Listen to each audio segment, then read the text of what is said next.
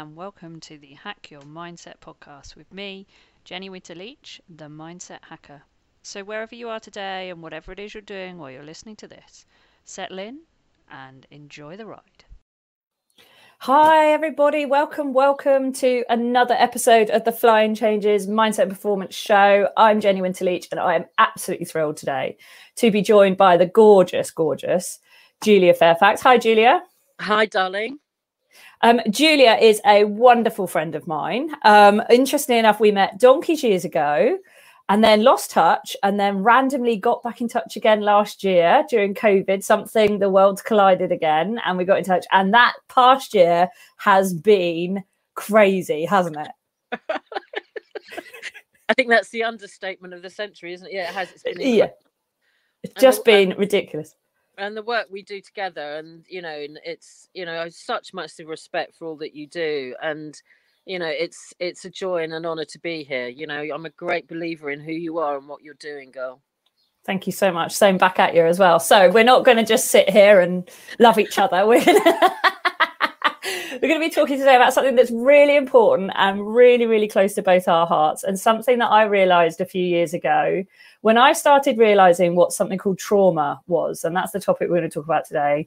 It changed everything that I did and everything that I understood, because suddenly I understood something that underpins everything. And in the world, but particularly in the equine world, it's very prevalent, but it's the unspoken truth. And it is something that massively affects us all in so many different ways. And Julia, you're an incredible person when it comes to trauma. And I've learned so much from you as well about it. And I wanted to bring you on today to just talk more about this topic that we are hugely passionate about, that we both know sits under everything and is actually the thing that when we crack this nut, everything gets better, doesn't it? It really is a catalyst, isn't it? Completely. I mean, it's, in the 20 years that I've been doing this work, it's just come back to me over and over again as I've developed my own practice, that behind every issue, whether it's personal, professional, rider related, horse related, it's all goes back to trauma. And people, you tend to hit the antidepressants, or they just, we've all been taught to just suck it up, especially as an equestrian. It's it's that thing of, I'm going to share my own story here of, I was incredibly blessed to be trained to the level I was as a rider, and I could never understand people who lost their nerve, because I always felt the most happiest on the back of a horse or in water than I did on land. And I used to just be like, oh, for God's sake, they're pathetic, get a nerve, don't bother riding if you're like that. And of course it had to happen to me in order for me to understand what it was all about. And I had been for quite a long time a crash test dummy, so which never bothered me at all. And then I actually rescued my own horse. He was a American bred thoroughbred, and unbeknownst to me, he had a death wish, and he tried to kill us both underneath the wheels of a lorry. And thankfully the bigger picture stepped in and we were okay. But as that happened, I felt something here in my solar plexus snap, and it was like all of my training, all of my experience, all of my joy of riding just went. And I just lost it. And that was my turning point into the work I do now, because it was like, the thing I love the most, I'm absolutely broken about. So it was like, okay, so what's the underlying trauma? And all of us suffer from intergenerational trauma, because that is the world in which we exist. Our parents go through stuff. We tend to then be conditioned to blame them rather than understand that they're doing the best they can with how they are, from the trauma they inherited from their parents, as well as the geopathic factors of the role of the media and the pressure we're put under, and particularly in the equestrian world, which tends to be sadly so bitchy and backstabby and all of that stuff. I mean, I remember as a junior winning a big show jumping thing. It was the team selection and my boy absolutely flew, and it was the most sublime feeling, and we were so happy. We were sent to Coventry by everyone, so about 60, 70 people on their ponies and horses. Just ignore me. It was like I was no longer, I was persona non grata because we'd won. And when you're living with that reality, so the pressure to perform, the pressure to excel, and all of that then can build up and become triggers for anxiety, etc., which then tends to go back to childhood trauma, whether it's I'm not good enough, which most of us have been conditioned with, or God forbid, deeper trauma from, abuse in childhood, even issues such as, I've been dealing recently with a lovely person who had extreme social anxiety, and it all stemmed back to a father who sadly, because of his own trauma, was a bully. She was very sensitive, and then it went on through school, etc. And because she's really pretty and she's really petite, she was then on the receiving end of loads of bitchy stuff from other girls. And it's we don't acknowledge the impact that all of this stuff has on us, because we're taught to just suck it up and kick on. And so then what happens is we then tend to just get on the antidepressants. Yeah. Or whatever else it is that we use as a coping mechanism. And this is the analogy. Exactly. Alcohol or whatever it is. Yeah. Or, relationship, not necessarily even abuse, but things like going through the wrong ones all the time. Or even if we look at the horse world, very often the wrong horse, the wrong horse, the wrong horse. It's a similar thing to, the relationship thing where you just keep getting the wrong one. But interestingly, I just wanted to interject with, so many people don't know what trauma is. And one of the things I want us to do today is kind of explain it a little bit better, because a lot of people think it's PTSD only, or, you have to have had some major accident or something. But when you're talking there about the coping mechanisms we put in, a lot of people have probably heard me talk about the way that the analogy that I give it, which is the stone in the shoe, which is, the trauma is the stone in the shoe. For whatever reason it's there, you have a stone in your shoe. And then what happens is you start trying to avoid the stone, you compensate with your foot, you kind of move it around a bit, you kind of, because you don't know how to get rid of it, or you sort of know, you might not even know it's there, but that you just know there's something not quite right. And then the whole body shifts to compensate for the fact that, there's something in your shoe. And most people, when they're working, will look at what we call the symptom, isn't it? Which is the compensatory stuff, the coping mechanisms we put in, the things that are going wrong, all of that. And they'll fix that, which is great, but it doesn't stop the fact that the stone is still in the shoe. And the work that I love that you and I do, and very often refer to each other as well, is that we take the stone out of the shoe. And then the compensatory stuff doesn't always adjust. Sometimes you then have to obviously deal with that as well, because it's really ingrained. But that's kind of the best analogy I've ever found for explaining to people why it's so important to understand this topic and the effect that it has. So tell us a little bit about what you define as trauma. I mean, do you even have a definition that you use? For me, because obviously I work with the energy anatomy as well as the physiology and anatomy. How it is shown to me is we have an emotional body and a mental body, and all of our past experience are stored there, as well as in the neuropathy of the brain, in the amygdala, the cerebellum, and the medulla oblongata. So our brain is constantly going back to what we have stored before, which is predominantly trauma. So it's almost like we have a reflex situation where, unless you clear the medulla oblongata and the amygdala, which is where that fight, flight, freeze response comes from, we're constantly either fighting, frozen, or running. So for me, trauma it can be anything. It can be from when we're little and we have a rough time at school. It's all of the belief system that we adopt from when we are even in the womb, of limitation. And basically, it's all the fear-based control mechanisms that we adopt and take on board and believe they're our own. So it could be, you know, it can also be as an equestrian, because you've had, for example, like a crashing fall, or you've had a really tricky horse that you can't get to grips with, or you've got a horse who's holding trauma, because, you know, the majority of horses are not started correctly. Horses are not meant to be moved from pillar to post, home to home.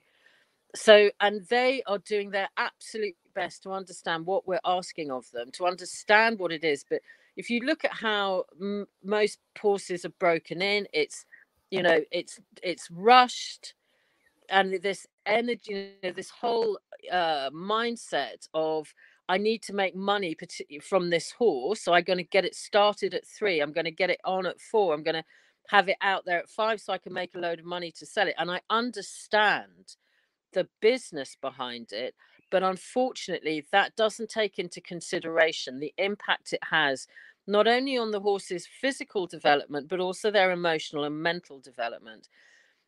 In my 40 odd years of experience of horses on this planet, I can count on one hand the number of really like horses who are just like that where humans are concerned. They are always doing their level best to be the most amazing beings they are, and lovers, and God knows why most of the time.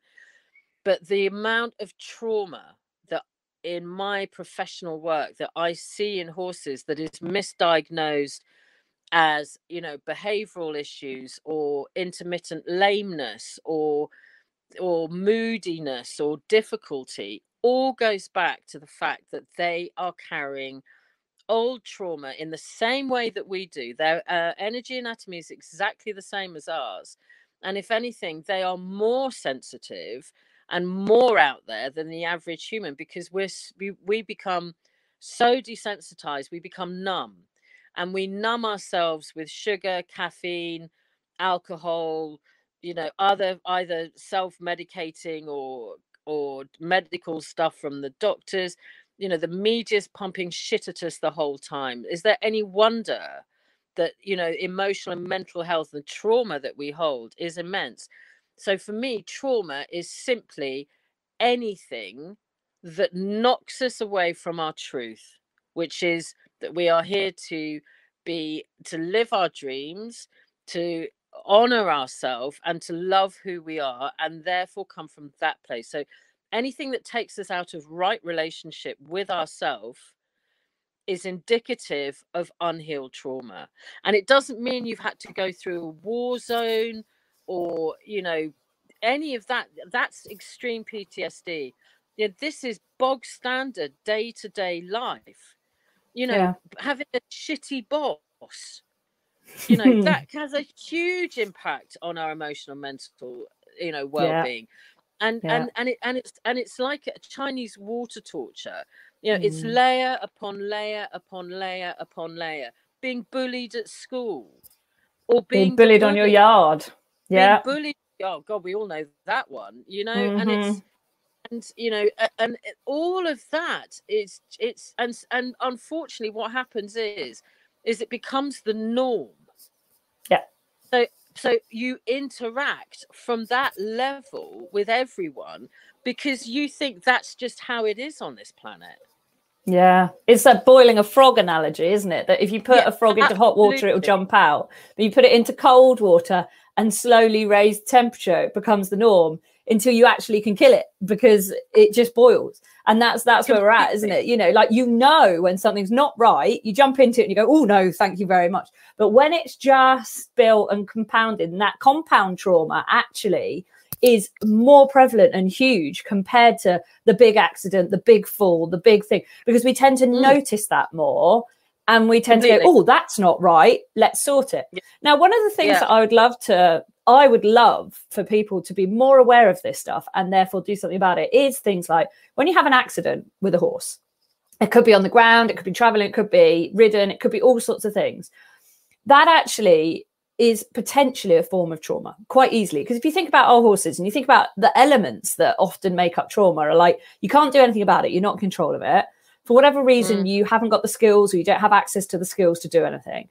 And there's a perceived, and this is the really important part about trauma, isn't it, in the brain, there's a perceived risk to life or limb. And it doesn't have to be what someone else would perceive. It's the brain that's perceiving it at the time. You know, it's the perception of that world. And those elements come together when you think about it. When you fall off, or when you have a terrible lesson, or, you know, some of those things are all right. But the thing that you and I work with all the time is the fact that people ignore that for so long that then it compounds, and another thing gets added, and another thing gets added, until they get to the point where they're ill, or they're not performing, or their horse, you know, if we look at the horses, you know, it's not. So tell us about that. Fatigue. Well, yeah. Yeah.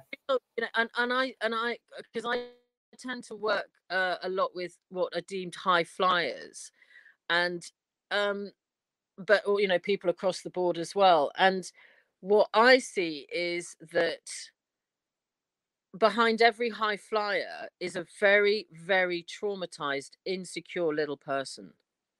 Because that need to seek, you know, and I put myself in that bracket, and because that's how I was. And you know, the perfectionist, the critic, the person who's always criticizing themselves and internally, because a big part of this is tied up with your inner dialogue, you know. And it's that thing of, it's not just your diet in terms of what you eat and what you ingest, but also what is the diet of your thoughts and your feelings. It's like, you know, how much of your time do you spend actively internally criticizing yourself? And I mean, I had this because of the training I went through with riding as a junior, where I was incredibly fortunate to train with, you know, Lars and Yogi Breisner and do a season there, and then on to Henry Lott for the dressage. So by the time I was, you know, 15, I was jumping, you know, badminton sized fences, and, you know, riding Grand Prix stallions at Grand Prix level. But the pressure that you are put under, if you are on one of those fast track into senior squad stuff, the pressure you're put under, which is needed, the back lay of that is you never ever appreciate if you're any good at anything, because it's all about critique.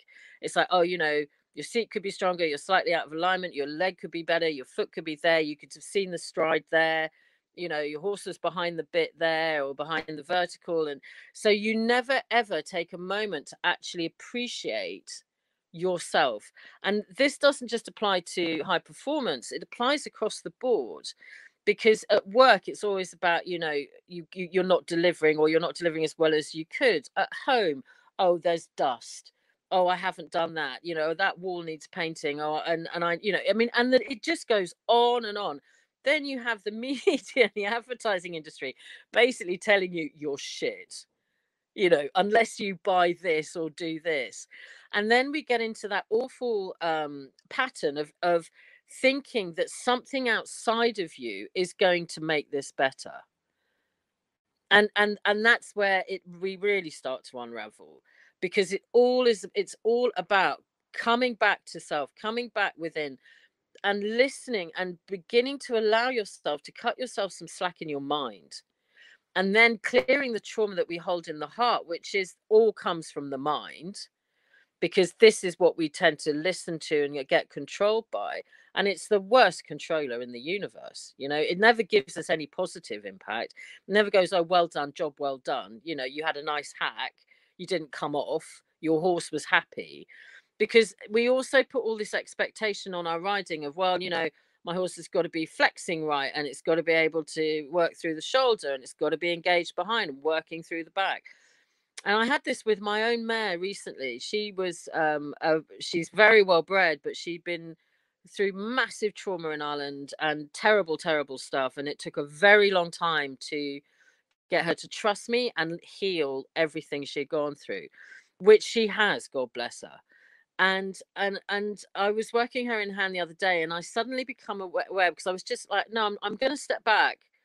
I'm not going to put any pressure on her, just going to see how she works. And I suddenly become aware of, like, God, you know, even though I know all this stuff, I'm still putting that pressure on my mare of, well, you know, engage behind and work through, rather than let's just have fun. Because I'm not, you know, competing or doing any of that stuff, but I still want my horse to work properly. and you know, this barrage of pressure, that is a form of trauma, because you reach a level where you never ever actually enjoy being you. You don't enjoy anything you do, because I mean, I remember one time I cut a hedge, but there was a couple of bits that weren't level, and I was like, oh, that's a shit job, you know. And it's like, what the, you know, really. And then I was at a fundraising dinner at Stowe College a few years ago, and I happened to be sitting next to two oncologists who had been in the cancer field for over 20 years each. And we were talking about the role of trauma in chronic illness, unhealed trauma. And I deal a lot with not only with people who want to improve their lives, improve their performance, but also people who are deeply traumatized. And I basically was saying that I felt that in every cancer case, about 85% of all cancer cases were trauma based. And that if you healed the underlying trauma, then the body would recover. And they agreed. And this is the level, to the extent that trauma can take us. Because if we end up being really miserable and depressed and no joy, no fun, and overwhelmed by everything, because that's what happens. It builds up and it builds up and it builds up and it builds up until we simply can't cope anymore. And if we then go into that extreme place of, I don't want to be here anymore, then that sends a signal into our body that, okay, it's time to start to die. It's time to start disintegrating. So that's the importance of trauma in our lives. It's incredible, isn't it? To think the effect that it has. And the bit that has fascinated me learning about it is that so much of it isn't perceived as trauma either. You know, it's just perceived as normal. Or Yeah. I mean, you know, talking about the parental things and the yard. So when we're grown up, we might not be around our parents as much or our family as much, but our families become our yards and become the riders around us and people we spend our time with. And as horse riders, because we spend so much time riding and around our horses, they tend to become like our family, don't they? Yeah. And you know, that actually the abuse, it's not seen as abuse. It's just someone who just has a little bit of a comment, or someone and you know, all of this stuff is seemingly, it's probably often not even deliberate or not even meant to be nasty or anything like that. But what it does is it taps into that little bit of us that is wounded. Is the insecure. You know, we all have our insecurities. That's part of what makes us us and makes us vulnerable and raw and beautiful. And I mean, if you think about, you know, most livery yards in the country, how many functional livery yards do you know? You know, how many yards? This is why I'm setting up what I am, isn't it? Yeah, well, this is it. You know, I mean, I'm incredibly blessed to now be in the first yard I've ever found where people are seriously proper. Yeah. And everyone, you know, helps each other out, and there's no bullshit whatsoever. And as a result, all the horses are so happy. Yep. And they're so chilled and they're thriving, because that, you know, they pick up on all of this, you know, and you know, and it's I don't know what it is, and I've never been able to work out what is it about the horse world that draws in so much of this. I mean, even at the highest level. You know, I mean, I've had cases, you know, I mean, I used to work with the teams and stuff. And I mean, some of the, you know, not in eventing, but in other teams, it mind blowing. You know, and I mean, if it's happening, I mean, you know, we know about the corruption at the highest levels in this sport. And it's like, so if you're at the highest levels, it's not honourable. How on earth can it be honourable right down to grassroots? And I mean, you know, my burning desire is a real shake-up of the whole of the horse industry, of, you know, put the horse first, 2, let's start being kind to each other, you know. Steady on, Julia. Whoa. Put one of those crazy ideas out there. Be kind to each other. Yeah, exactly. I think it's really interesting though, isn't it, coming back to I mean, coming back to your point when you started, which was like, just get on with it, man up, and what have you. This idea of be kind, it's hashtag be kind is, you know, banded around all over the place. But do people actually really know what that means? And also, is it actually seen as weakness, being genuine, being kind, being nice? Is that? I mean, this is the thing, is that, you know, I mean, I understand if you are, you know, competing at 3-4 star. I mean, you know, I use my own background because of eventing. So, you know, the equivalent of, you know, whatever it, you know, working PSG Grand Prix, or even advanced medium, or you're, you know, show jumping at, you know, 140 plus, you've got to have that discipline, and you've got to have trainers who will go, well, that was shit, you know, because that's a whole other ball game. But if your joy is simply pleasure riding, you know, doing the odd prelim, you know, having a poodle, then what the hell? What gives someone the right to turn around and go, well, that was shit. Oh, have you seen her? Who does she think she is? Have you seen her horse? Bit fat. You know, it's like, one, it's none of your business. Two, what is really sad, it's a reflection of that own person's unhealed trauma. That's the one. You know, and that's the bottom line in all of this story, is it all boils back down to and also within the horse world, we are all bred to compete with each other. But the interesting thing is at the highest level, and even in eventing, you've all got each other's backs, because it's deadly. And I mean, you know, and you're there to help and support each other. But it's that thing of, when you're instilled in you that you're here to compete with each other, that then breeds that judgment, bitchiness, all of that stuff.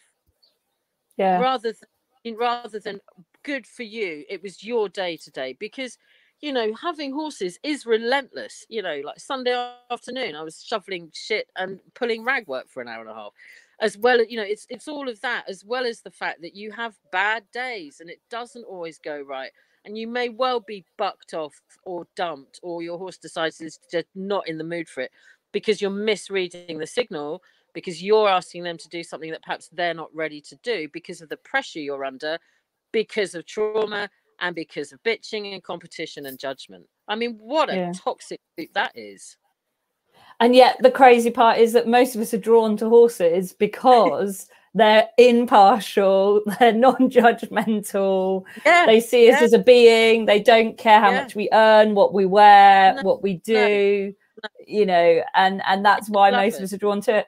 And so most of us in yards are drawn into this particular hobby, sport, whatever you want to call it, because of that stuff. And then we're all sharing our trauma. And we think it's going to be a great environment. So this is kind of, this is helping us like understand it a bit more. And I know there's some light bulbs going off for people and things, and it's kind of tucking in, and they're going, okay, I understand this now.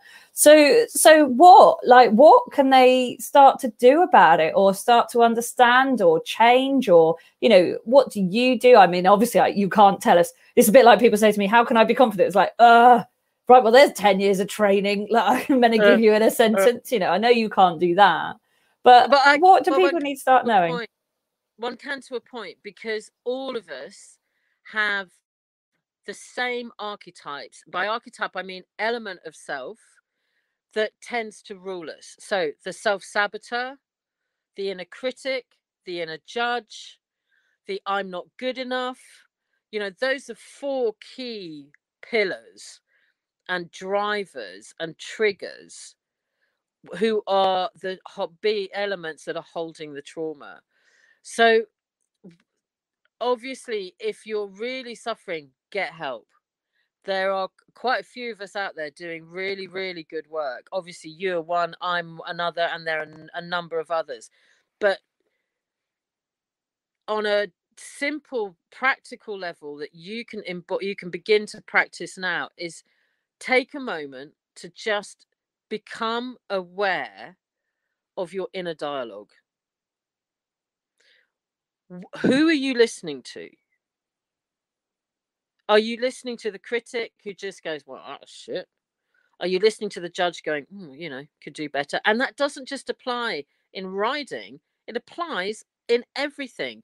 In our intimate relationships, invariably, the reason most relationships break down, unless we've just simply picked the wrong guy or woman or whatever, is because we're both holding trauma. You and your partner, your husband, boyfriend, are holding trauma. And unless you are able, and it doesn't matter how much love you have for each other, if this is your ruling influence, it will impact your relationship. Same with family, same with friends. So we end up like bleeding on each other energetically, emotionally, and mentally. So the first step you can take, and everyone can do this, is just begin to become aware of who is controlling you. Is it your need to have approval? Well, that's never going to happen.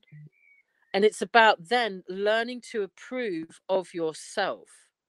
So it's coming back to the heart, to the love that we all have. Even if the only thing you love is your horse or your dog or your cat, every one of us has something that we love. So begin to connect with that and then look at, am I treating myself from a place of love and compassion, forgiveness, understanding, and respect? Am I my own best friend or am I my own worst enemy? And then, okay, what can I do to change? And then it's that thing of, come in here, begin to listen to who is controlling you. One of the things I see with the horses is that even when we're riding, now bearing in mind horses are here present in this moment, how many of us are there with them in that? We tend to either be having shopping lists, thinking about what we've got to do next, or beating ourselves up because we're not riding as well as we could, or that we think we're not good enough, or that, am I really right for my horse? Is my horse happy? And all of this stuff, particularly as women. Men, don't get me wrong, men have the same stuff too. I work with men as well as women. But with women, we are expected to juggle so many balls simultaneously, far more than the average man. So not only is that the whole inner dialogue, but also the stress of having to keep so many balls in the air simultaneously, as well as put up with toxic internecine warfare in your livery yard. I mean, it's like there's no win there. Yeah, 100%. And that really hit into something. So I've just finished running Confidence Camp. And one of the things that I was saying, there's 3 rules on the camp. And one of them is you are allowed to celebrate your success. Because one of the things that I've noticed in riders is that we don't want to go, yes, I'm really proud of that. That's great. Because we either think someone else is going to tall poppy syndrome us and cut us down if we're, seen to be happy or good. Or we think that they're going to belittle us because they're going, well, we don't care. You're only doing that and we're doing this or whatever. Or they're jealous of us because they're below us, but I don't mean below us, but they want to be able to do what we can do and they don't want to celebrating it. And we had this really interesting discussion about me saying, look, celebrate your success. Don't be a dick about it. Like, don't go around someone who's just had a really shit lesson or a really something terrible and go, I had a great time, because that's perhaps not the best way of doing it. But Exactly. But there was a great conversation that we had, which was exactly what you've been talking about there, which is our inner judge, our inner critic, and our inner imposter that stops us celebrating our success. And we don't have to run around the place with our knickers in the air saying, I'm really pleased about something, or post it all over Facebook. But we can, if we want to, that's up to us. But actually, the people that we think are judging us or won't like it or whatever, actually, they probably would join in with celebrating our success, provided they haven't got too much of their own stuff going on. And it's our inner critic, judge, and imposter that's probably saying to us they won't like it. I bet you most of us want to celebrate success with someone and go, well, that's brilliant. Oh, that's fantastic. We might think I wish I could have, but most people won't actually do that. No. It comes from inside. Something as simple as actually getting on your horse and just walking around the arena for 10 minutes. Yep. You know, it's not because you've just jumped to, you know, whatever, or you've done a, you know, stunning half pass or whatever. It could be something as simple as I actually got on my horse and I was able to walk around for 10 minutes and relax and enjoy it. Yeah. You know, 100%. it's, you know, it's, and you're absolutely right. I know this only too well that, you know, because we are governed by our inner world and our inner language and our inner self, that oftentimes we think someone's like giving us a dodgy look, whereas they're not at all, because we're so locked in our own inner stuff. And it's and in actual fact, you know, the vast majority of people want to be friendly, want to be good, you know, want to get on with each other, want to have a lovely time. And it's just these triggers and drivers that get in the way of real heart connection. I mean, it's like where I'm now is, I mean, I had time to work my girl this morning and just bring her back to it because she's fat. And you know, and we just, all I was doing was working her in hand in the arena, just starting to get her going again and just walking hand. Now, bearing in mind, this mare was in the past, if you lunged her, she would lose the plot, go into a gallop and basically try to kill herself. And she was just walking out beautifully, looking around, having a lovely time. And we just, because when you're just coming back in, it just did 4 circuits on each rein, just with the lunge cavesson, nothing else at all. And it's a big outdoor show jumping arena. And wonderful Chloe, who is the yard manager, and I just brought her back in and she just said, "Oh, I saw you out of the window." She said she looks so happy. You know, that is your horse happy? You know, it doesn't matter what you're doing. It doesn't matter if you're not even riding and you've just got a really gorgeous therapy creature who's a field ornament. So what? It's your horse. And funny enough, we've had a couple of new girls come on the yard this week, and one of the other girlies and I were, you know, we said, "Oh, hi, you know, welcome." And they were like, and they were kind of like a bit like this, and they were like, "It seems quite nice here." And we were like, "Yeah, we haven't got time for any bitching or backstabbing or bullshit or any of that. We are genuine, and we don't care what you do or don't do with your horse, so long as you love them and they're well treated." You know, and she was like, "Oh, do either of you compete?" We were like, "Nah." We're full on professionals. Haven't got the time. Have done. You know, kind of know our shit to a certain extent, but you never stop learning. And I was like, seriously, we've got each other's back here. You know, if you need anything, you know. And one girl had moved down from Scotland. She was like, "Oh, which vets do you recommend? You know, which farriers, you know, teachers, etc." And you know, and that's how we're meant to be with each other, where we help each other out. The horses are happy, and you are able to actually chill, relax, and enjoy being with your horse. Enjoy being in the yard. Enjoy whatever it is that you want to do with your horse. That's why we do this. It's meant to be therapy. Obviously, also, if you're competing at a senior level or competing at any level, brilliant. You know, there's nothing like going out and, you know, either for a dressage competition or show jumping or eventing or, you know, whatever, or Lautrec or polo or whatever your calling is, with the understanding you're going to have good days and bad days. But what you don't need is to then come back to the yard and go, "Oh, well," you know, and someone go, "Oh, how did you do?" "Oh, well, you know, we came 12th or we came last," because they lost it in the ring. And rather than that person going, "Oh, yeah, know that one," it goes, "Oh, really? Oh, well, we came 4th or we won last," you know, all of that shit. Yeah. I used to hate that. I used to hate. That's exactly it. It's about them, their need to be superior. Yeah. I used to be on a yard where I was pretty much one of the only people that actually went and competed, which wasn't a problem. Like, people can do what they want. And I would come back from a competition to the yard, and I knew that the loaded question was waiting. And the loaded question was always, "Oh, how did you do?" And it wasn't like, you know, we want to know either way, because if you came back and go, "Yeah, I won everything and I brought all the silverware home," or whatever, they'd be like, "Oh." And if you went, "Oh, we didn't have a great day," say, "Oh, really?" You know, and you say, "Oh, bog off." Like, I'd literally come through the gate and go, "Oh, here it comes. I can't be bothered with this. I really, like, whatever has happened today, and then you have to justify yourself. You're like, well, we came 12th because actually my horse wasn't right and the wind was blowing the wrong way and something. Yeah. And you think, that's such a waste of energy. Why do I need to justify myself either way? Yeah, absolutely. Like, oh, and the best one I ever had was, how did you do? Oh, we came second. And how many were in the class? Bog off. Yeah, that's the classic, isn't it? Oh, and you're just like, you know, do you know what it takes emotionally and mentally and physically to get a horse to even compete at any level? You know? Yeah. And the fact they are fundamentally, I mean, I always remember Philippe Carl, who's an ex-Cage Noir rider. You know, in when he begins his teaching, he goes, look, you do realize this animal is fundamentally a wild animal and it's a flight animal. And there is a very high risk it will kill you. Not intentionally, but it's just one of the, you know, if you can accept that. So the mere fact, I mean, you know, in insurance, you know, anything to do with horses is considered one of the, you know, most dangerous things you can do.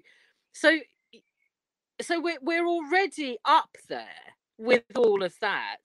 Then you have that number to deal with, you know. I mean, I remember this was as a junior, and I was competing against the senior squad, right?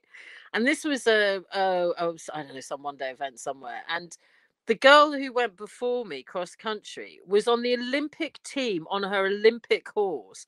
I'm on my 41.5 pony, who was epic. And she came off in the coffin and broke her leg, and I was next to go, right? So I've been held up in the collecting room. Anyway, you either did the coffin or you did the trachea, because it was, you know, option, long way, short way. And I always was taught by my father, who was incredible, to go the direct way, because I'm on something much smaller, save time, and he's an athlete and he can do all of it.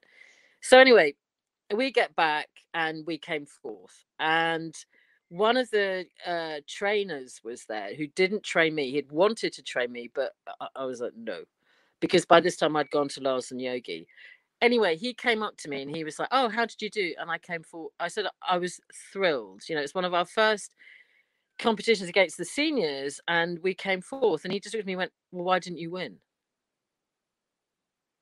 And I'm like, what the fuck? Excuse my language. I'm like, I'm coming up 15 years old. And I'm competing against one of the people who was on the Olympic team on her Olympic horse. And I beat them. And you're giving me a hard time because I came fourth and I didn't win. You know, take that. Yeah. That's crazy. And the thing that we teach, though, is to realize that, okay, that will have tapped into something in you. Of course it would. Yeah. But if you're able to just go sod off and mean it, then you know that it's not your stuff, it's theirs. No. Exactly. And that's one of the key things in this work. A lovely colleague and a dear friend of mine, a guy called Jamie Cato, he says this lovely thing where it's like, if someone's nice to you, it's because they're feeling good about themselves. If someone's shitty, it's because either they're having a really hard day or because that's their relationship with themselves. And if we can park that somewhere in our brain and utilize that understanding, then we become aware that whatever anyone else says outside of us, it's not about them. If we can reach a point where whatever anyone says or does around us has no impact on ourselves and our relationship with ourselves, then you've achieved ninja level status. Because that is one of the hardest things to do. Yeah, it really is.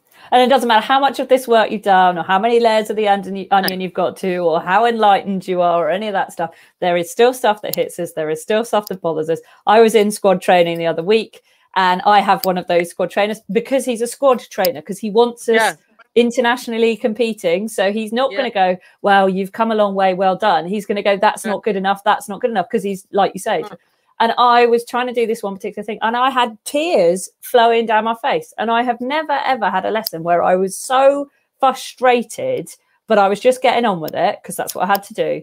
Never had this before. Because I was saying to you the other day, I have never had goals that aren't mine. And suddenly there's someone else's goal on me now, and they are pushing me. And it doesn't matter how much stuff you have been through and you have worked on yourself. There are still going to be people and things that trigger bits in you, and that's okay. You know, I didn't beat myself up. I didn't say I wasn't good enough. I did for that moment. I was definitely doing it in the moment. But afterwards, you kind of go, I need to see it from their perspective, or I need to see this thing, or I need to know what this is about in me, or what is it? And then you can become okay with it. It doesn't mean we're going to go, neither us two go through life going, no, everything's lovely and wonderful, and I never have any problem, and I never upset anyone else, and they never upset me, and la. And I do think sometimes people come to work with us, and honestly, they think that they're going to go away fixed and never have a problem again, and life's going to be beautiful, and everything's going to be wonderful. And oh my God, no, sorry guys, sorry. It doesn't work. It gets like better. I mean, of course it does. I've been, you know, I've been doing this for over 20 years now. And I mean, like currently I am working with a wonderful friend of mine in New Zealand, and we're both working together on healing our core issues with the opposite sex, because pretty much all of us will have been through some kind of shit relationship, which has a massive impact on trust issues. Where does that fit in? You know? And this applies, you know, on every level. Trust in the workplace, everyone gossiping by the water fountain, wondering if they're, you know, bitching about you. I mean, this goes through everything. And I've been intentionally single for like 4 years, and I was suddenly thinking, like, why am I choosing to be single? Oh yeah, that's right, because I've still got all this unhealed trauma from being the rescuer. That was my thing, you know. I'll rescue you, I'll look after you, come here. And then of course, you know, you get battered on every level. So he and I are currently working on that stuff together as colleagues and friends. And it's like, you know, and the guards and the protection you put up around yourself to not get hurt. So yeah, absolutely, Jenny. Because, you know, I can only speak for myself here, I've chosen to fall into just about every single hole there is in life, and have learned and been trained on so many levels to help people address core trauma and transform it. But again, back to what you just said, we're always peeling away the layers. Yes, without doubt, life gets better because your relationship with yourself changes fundamentally. And I'm in a place now with myself that I never dreamed possible, where I'm no longer critiquing myself every time I ride her. Well, that wasn't fucking good. You know, she wasn't working properly through the shoulder, and my core is weak, or whatever story I choose to give myself. Instead, I'm going, yeah, you know what? We're both happy. We were chilled. We were relaxed. She was taking up the contact. Professionally, personally, you know, it's I'm getting there. But again, it's what's I feel really important is not seeing it as a mountain that you've got to climb, but instead just sitting with yourself and just going, oh, you know, hand over heart. Oh, it's okay. You know, we're all works in progress here. We're all of us are in recovery from massive shit. And it's time that we began to honor ourselves and each other and go, I recognize this in you and in myself. Let's work together. Let's make it better. Yeah. Rather than, well, you're a bit of a head case, aren't you? Oh, am I a head case? It's always the blame and the judgment, isn't it? It's so much easier to blame or judge someone else than take responsibility, because this again is about personal responsibility and accountability. Yeah, 100%. And it's a lot of retraining. You know, this isn't like, oh, here's a magic wand and you're fixed overnight. I wish. Be lovely. I always tell people my magic wand's broken. Sorry, it's being fixed at the moment. Sorry. But yeah, and I think, you know, that's definitely the lesson that I've had, is that things get better and you're able to cut yourself slack and you're able to see things and you don't get as emotionally involved and the world doesn't end as often and all of that stuff. And, you know, you don't have these massive peaks and troughs that you used to get. Yeah. Things are just a little bit, because you regulate. I think that's probably the best word for it. You can regulate yourself. Completely. And it doesn't mean that things don't happen, because they're going to. No. But it's also that thing of coming back to self, you're centering. Yeah. I hate the word mindful, because to me that implies that your mind's just full of stuff. Yeah. But to me, it's about being centered. You know, where's your inner peace? Where's your inner calm? Where's your inner acceptance? Where's your ability to not take yourself quite so seriously? Yep. You know, which is another, particularly if, like me, you know, you got I'm a recovering perfectionist, and then, you know, we've all got the drama queen, no matter how big or small she may be, you know, and it's, you know, and it's, and it, I mean, my darling cousin, who's a sniper in the army, he always used to say to me years ago, he'd be like, Jules, no dramas. Because when they're trained at that level, you can't have any drama, you know. No, you really can't. So yeah. But they're trained. No, that's the difference, isn't it? You know. Yes, exactly. They are trained to, you know, that, and that's what we have to do for ourselves. Other tools that I feel are hugely important are meditation. Yep. And no one is taught this shit. No one's taught to meditate. And then you think, oh, does that mean I've got to sit cross-legged for like half an hour or whatever? And it's like, you know, or yeah, exactly. And it's like, no, just become aware of your breath.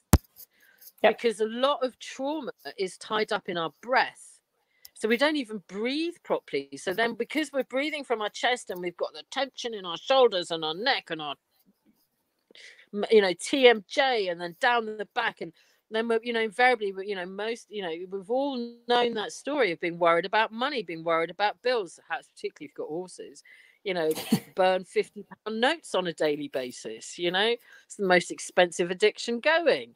So, yeah. You know, and it's like, you know, coming back, and, you know, and again, this, I have to refer to the bigger picture. We are not alone here. There is a much bigger picture. It is about connecting back into our truth, connecting back into ourselves. And then no matter what you have to deal with, you know, it doesn't mean to say you're not going to deal with, you know, parents getting old and dying, family dying, you know, shit happens.